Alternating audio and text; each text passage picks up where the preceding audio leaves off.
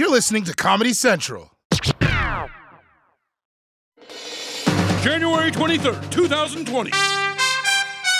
From Comedy Central's World News headquarters in New York, this is The Daily Show with Trevor Noah, Ears Edition.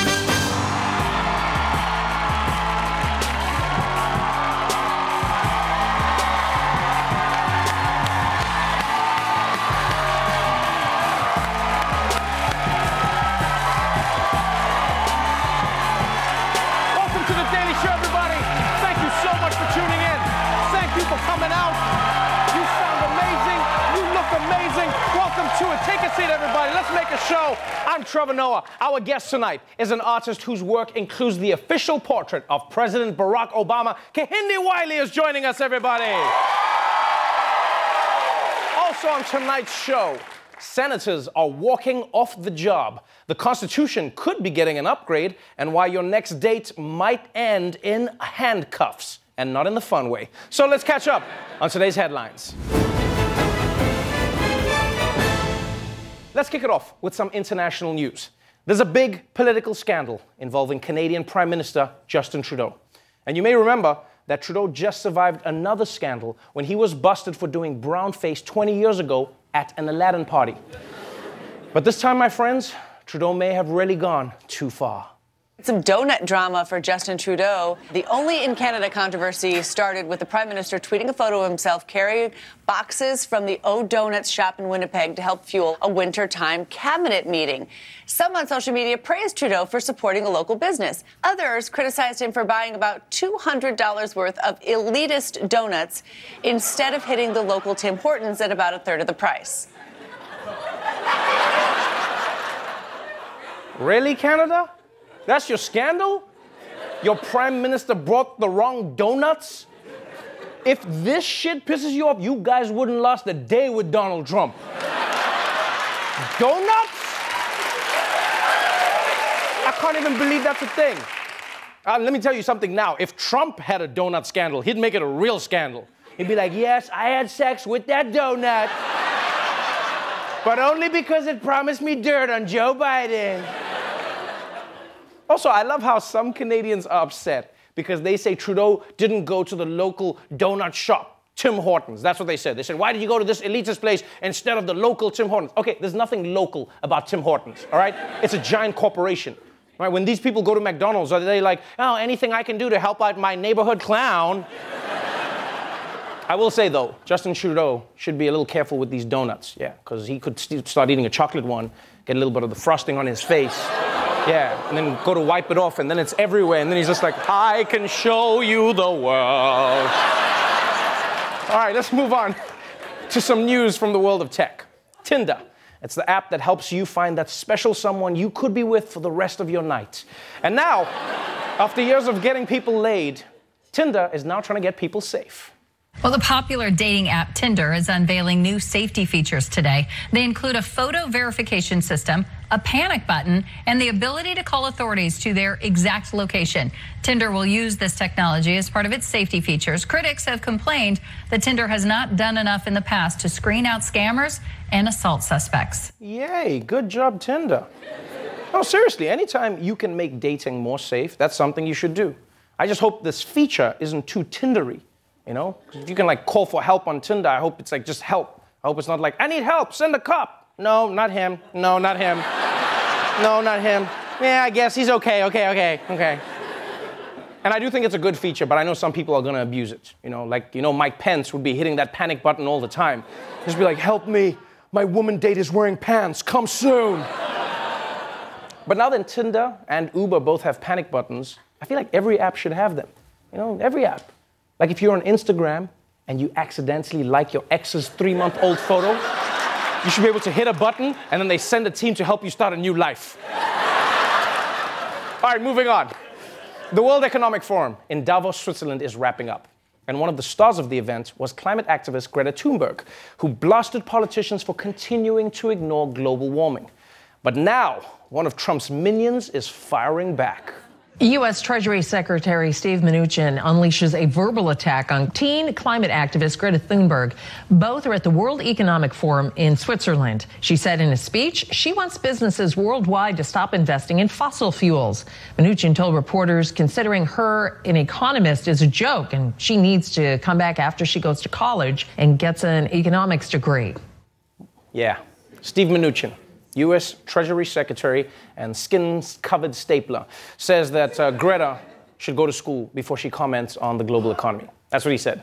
Those were his words. Like, why don't you go to school, Greta, before you comment on the economy? And that doesn't make any sense, because since when does the Trump administration listen to anyone with an education? That makes no difference. Seriously, this is not a White House that cares about qualifications. Right? Their education secretary has no education experience.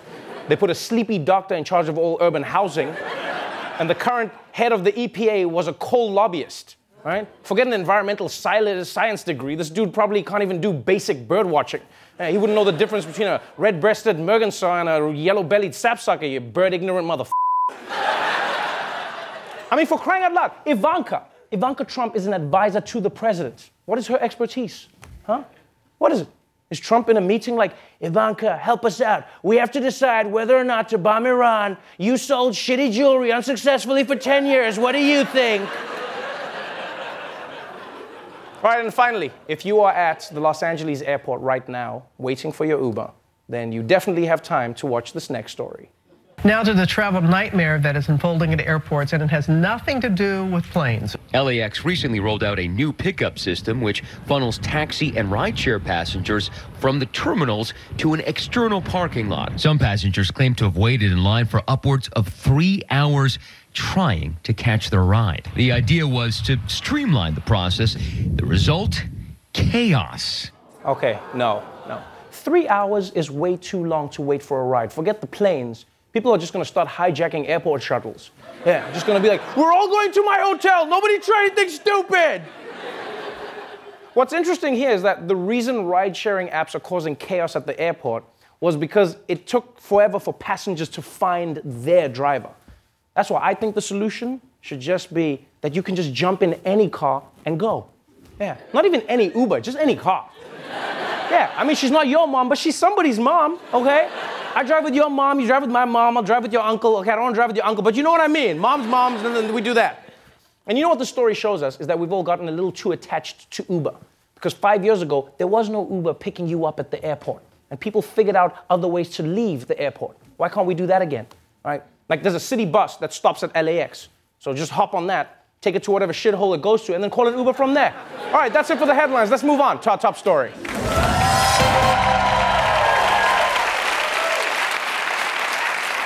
Impeachment. It's like Marriage Story for democracy. And while Canadians are angry their prime minister bought fancy donuts, America's president is being accused of trying to rig an election.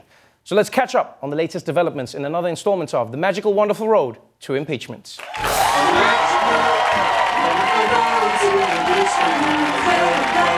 probably presidential harassment. So, today was the third day of the impeachment trial of Donald Jemima Trump. And Democrats continue to lay out a meticulous case that Trump abused his power and is now trying to cover it up. They've given floor speeches, they've shown video evidence, they even brought out the Constitution and had to tell everyone where Trump touched it. But no matter how compelling the evidence might be, I have major doubts about whether it's going to change anyone's mind. Because you see, a lot of these senators haven't exactly been glued to their seats. Many of the senators from both parties were MIA at different times, despite rules which require them to stay put. At one point during the evening session, 15 GOP senators' seats were empty and 12 Democratic seats were empty. Cory Booker seen with his iPhone in the cloakroom. Senator Lindsey Graham was gone for, at least an hour or so in the evening. Democratic Senator Dianne Feinstein, she left about an hour and a half early as well. Okay, this is not a good look, people. Senators are just leaving the room and then doing their own thing in the middle of an impeachment trial. You can't just walk away. This isn't a conversation with Ted Cruz. Because you understand, these senators are jurors in a trial against the president. You can't just go home early because you're bored. That's your job. Imagine if normal people tried to pull that shit in the middle of jury duty, huh? If someone was just like, oh, now I gotta hear from the victim's wife? Oh, I'm out of here. Text me if something cool happens. Like, you know what? If you didn't want to be bored at work, you shouldn't have become a senator, okay? Yeah, you should have stuck with race car driving, Mitch McConnell. Yeah, but you didn't like what the wind did to your neck flaps. And while American senators are looking for a way to get out of these proceedings, America's president is looking for a way to get in. The president seemed to relish the idea of crashing the impeachment trial and staring down Democrats himself. So what do you think? Will you show up at your trial any day in any way, shape, and form? So why don't you go? I don't know. I'd sort of love to sit right in the front row and stare at their corrupt faces. You know, Trump is like that guy who always tells you what he'd do in a fight. He's like, oh man, if I saw that guy, I'd hit him with a left and duck and come in, wham, pow, boom. It's like, so you're gonna fight him then? Ooh, we'll see, but I'm busy. I'm really busy. So yeah, Trump says he wishes he could be at that impeachment trial to look his accusers in the face. And I wish he would go to the impeachment trial too, because if he's locked up in a room for 12 hours at a time, he wouldn't have time to be doing things like this. A new rollback is expected to be announced today that could potentially put more pollution into our waters. The changes would scale back which waterways qualify for protection against pollution under the Clean Water Act. President Trump says this would benefit farmers who will no longer have to fear farming their federally protected creeks. However, a government report shows real estate developers would see the most benefit. Oh, that's a weird coincidence. A new rollback on water protections will benefit real estate developers. And it was passed by a real estate developer who hasn't drank water since the 70s. What are the odds? Why do I feel like all of Trump's policies are just really him trying to help himself? Right? Like, I wouldn't be shocked if we find out the real reason Trump killed Soleimani was because he gave Trump's hotel 1 star on Yelp. Like, I wouldn't be shocked. Because it's insane. It's an insane policy. The world is going to be flooded, and Trump is like, wait, poison the water first. I want to make this the best apocalypse of all time. But I mean, at the same time, maybe we do need a little more pollution. Yeah? Because let's be honest, there has been a little too much clean water. Yeah? I mean, like the other day I went for a swim in the Hudson. My skin barely burned. That's not why I moved here. So yeah, senators are playing hooky during impeachment, and Trump is destroying the environment. But hey, at least he didn't buy donuts. We'll be right back.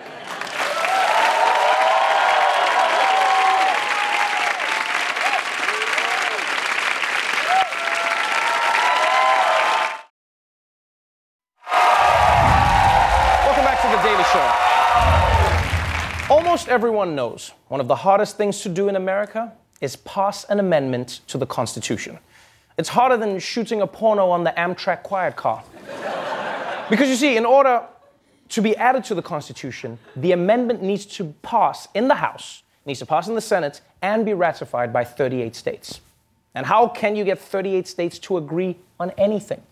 I mean, think about it. You can't even get states to agree on potato salad. Yeah. I mean, if you show up to an Atlanta cookout with raisins, the only thing getting barbecued is your ass. In fact, it's so tough to get through this crazy process that it's been 30 years since the Constitution has been amended. But this week, Virginia may have gotten America one step closer to a new amendment. USA Today reports Virginia became the 38th state to pass the Equal Rights Amendment. The Equal Rights Amendment was first introduced to Congress in 1923. It took 49 sessions to finally get it passed in 1972. The ERA, as it's known, reads, "Equality of rights under the law shall not be denied or abridged by the United States or by any state on account of sex." Wow! Women are now equal in America.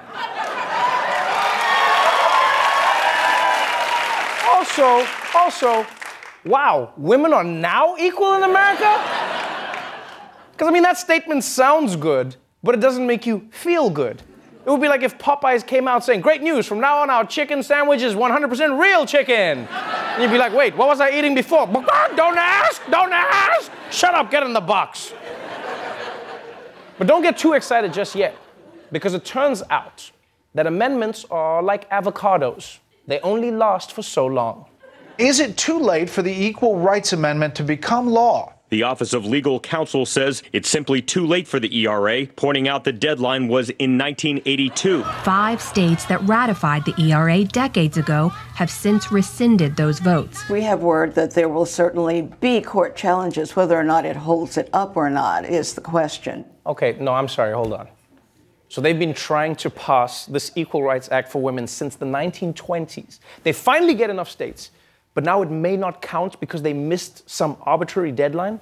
Who puts a deadline on women's rights? Huh? Who's this, like Cinderella's fairy godmother? Huh? Yeah, because she was an asshole with her rules. Be home by midnight or you'll die alone.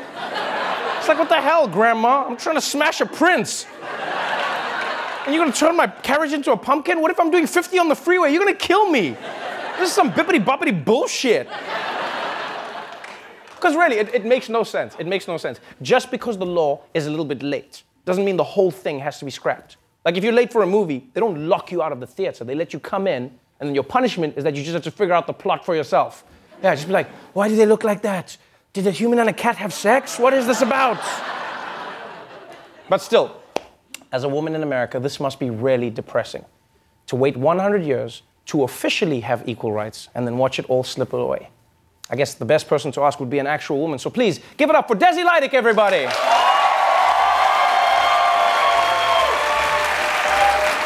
What's going on, Desi? Trevor, this is so frustrating. After a century of teasing, they bring us to the point of ratification and then say it's not the right time? I guess women finally know what it's like to have blue balls. Yeah, Desi, I can totally understand your frustration. What I don't understand is why are you black and white? Well, I could ask you the same question, Trevor, but I won't. I won't because it's racist. No, Desi, I mean, why are you in black and white? Like, you look like you're in the 1920s. Because, Trevor, I feel like I'm in the 1920s. Women don't have equality. Nazis are back in the news. I've even got a case of the measles. And yeah, maybe it's because I'm on an anti-vaxxer dating site, but what can I say? I like the bad boys. No, Desi, come on. I know men and women are still not on a level playing field, but you don't have to be in the 1920s. No, it's fine, Trevor. I'm actually over the moon about living in the 1920s style. The glitz, the glam, all that jazz. I'm even learning the Charleston. Hey, do the Charleston, all right? Desi, that's not the Charleston. No, I think it is. I don't think it is. And yes, America's moving slowly toward equality, but I don't think that's any reason to give up, Desi. Look, I don't care anymore, Trevor. It's too depressing. Even female amendments get ignored after they turn 35. I don't care if it is prohibition. This gal needs a drink. No, Desi, don't drink out of a shoe. What are you doing? Oh, relax, Trevor. It's not my shoe. Now, if you excuse me, a man named Gatsby moved in down the block and something tells me he's legit. Desi Leidick, everyone. We'll be right back.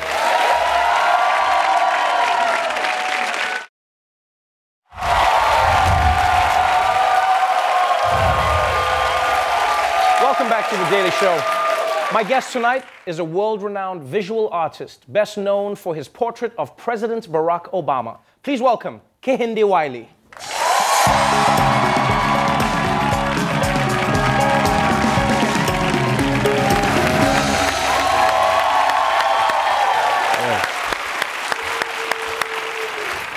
Welcome to The Daily Show. Thank you. Good to be here. And congratulations on what I can only assume must feel like a whirlwind ride. It has been quite the ride indeed. You've been an artist for a very long time, but you can't deny getting to create the official portrait for the first black president of the United States was one of the highlights of your life, I'm assuming. I'm assuming it's probably going to be on my tombstone.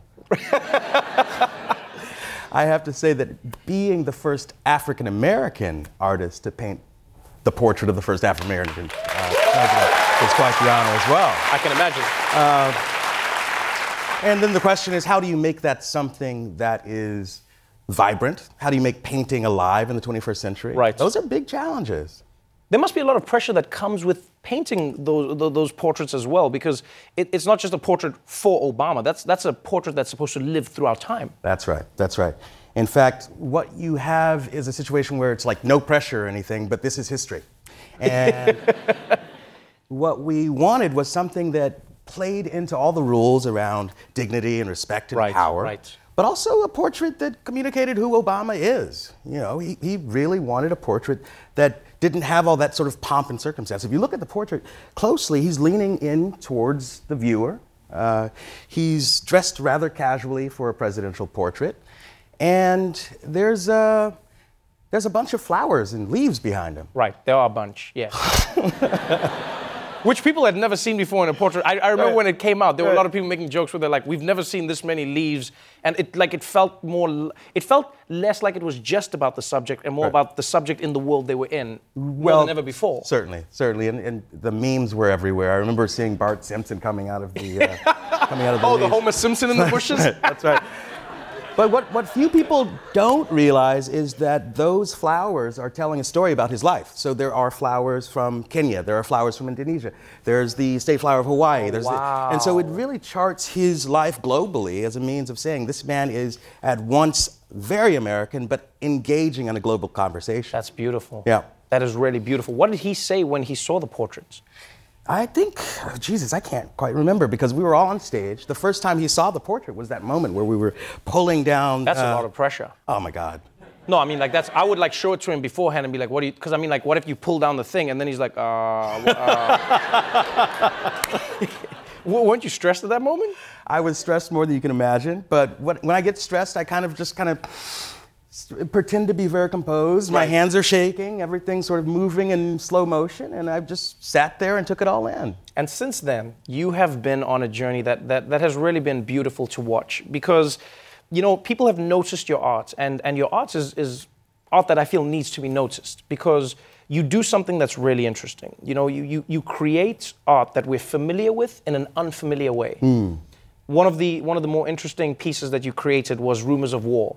Now, I hope some people saw it when it was in New York City, right? And it's a beautiful, statue it's a Confederate statue in its style, and yet you come up close and you see this young black man who's wearing Jordans and he's got jeans on and he's got a hoodie and he's riding this horse in a way that we associate with Confederate statues. What was the symbolism and why did you choose to create that piece? Right. I mean, Confederate sculptures have been haunting and terrorizing Americans for, a good 50, 60 years now. Most people think these things go back to slavery. They don't. They actually go back to as late as the 1930s and 50s. Wow. These sculptures were designed to remind African Americans of their place in society. And they're still in major parts of the South. I went to Richmond on a trip and I saw one of these sculptures and I said, you know what, this is a language that's powerful. Right. And it's one that I want to be able to use, to sort of inhabit it, to haunt it. And so I found several African American men, merged all of their features, created this kind of everyman on a horse and recreated those monuments for the 21st century to create sort of a new way of saying yes to people who happen to look like me. It is really beautiful in how it does that because I remember going to Times Square when it was here because it's now moved to Virginia. Right. But I remember standing there and I was shocked at how many people were coming up and just pointing. Little kids were going like, look, that hair, like, you know, it's got dreadlocks like me and, you know, it's got this. And it really was a touching moment that people take for granted where people saw art that represented themselves, which some haven't seen for a very long time. Yeah, that's the power of art. We all go to museums and we all feel inspired by these images of dignity and grace. And it means something when young African American kids can go into a museum and see someone who looks like themselves. It gives a sense of I belong to the conversation around power. Who has it? Who's allowed to inherit that dignity? You have a piece that is now going to be on display, and this is really interesting. It's called Napoleon Leading the Army Over the Alps. Yeah. And that piece is really gorgeous because it was designed to mimic the original Napoleon piece. Right? But again, you've changed it to be something different, and it's going to be hanging up right next to the Napoleon piece in Brooklyn. It is a bizarre situation where we're actually dealing with a historical conversation. I'm borrowing the same pose from a painting that was made by David during the time of Napoleon. And now I've got a young black man in jeans, he's wearing camouflage. Right. And Timbs, and he's embodying that sense of Brooklyn bravado, but within the language of great European paintings. What I wanted to do was to be able to have the original historical object and my object in the same room, and the Brooklyn Museum said yes. So now we have an opportunity for the first time to have this temporal shift, this rift, this ability to look at not just some guy who's playing with history, but the object from the past in the same room. It's a great honor. One thing you've been commended for, and it really is special to see, is how you portray women in your art as well. You have beautiful portraits of women, black women who have natural hair, but they're in regal positions that we associate with, like the British Empire, monarchies wearing armor. You have women who, it's pictures that we associate with masters, as opposed to those that have been enslaved. And these women are grand in a very different way than we're used to seeing. Why do you choose to do that? What is the purpose behind that? Well, artists paint what they're familiar with. I paint what I've known, and what I've known are powerful black women who've given me a sense of self-worth, a sense of dignity, and that is what you see mirrored in my work. And sure, there's a little bit of play that goes on. There's a play with like how silly the clothing looked back in 500 years ago. Right. The same thing's going to happen now. I mean, the contemporary clothes that the women wear in my paintings is going to start looking really silly, just like those silly neck things that are in all those old Dutch paintings. Oh yes, those things. I think they were to catch breadcrumbs or something. Yeah, I remember those. Yeah. Well, you can imagine that in 300 years, this stuff decays. It's just going to become a blend in time, I feel like. Well, we all decay, we all leave this earth, but these paintings will be here for centuries. And what I want to be able to do is to say yes to people who look like me, yes to moments of grace and small things that we oftentimes ignore, and to make us all feel as though we were there for something that mattered. I think you do an amazing job of that. Thank you so much for being on the show. Kehinde's exhibit at the Brooklyn Museum opens January 24th, and his show in London opens February 21st. Kehinde Wiley, everybody.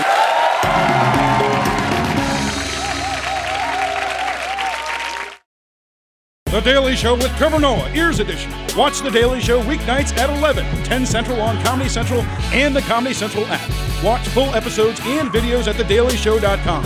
Follow us on Facebook, Twitter, and Instagram, and subscribe to The Daily Show on YouTube for exclusive content and more.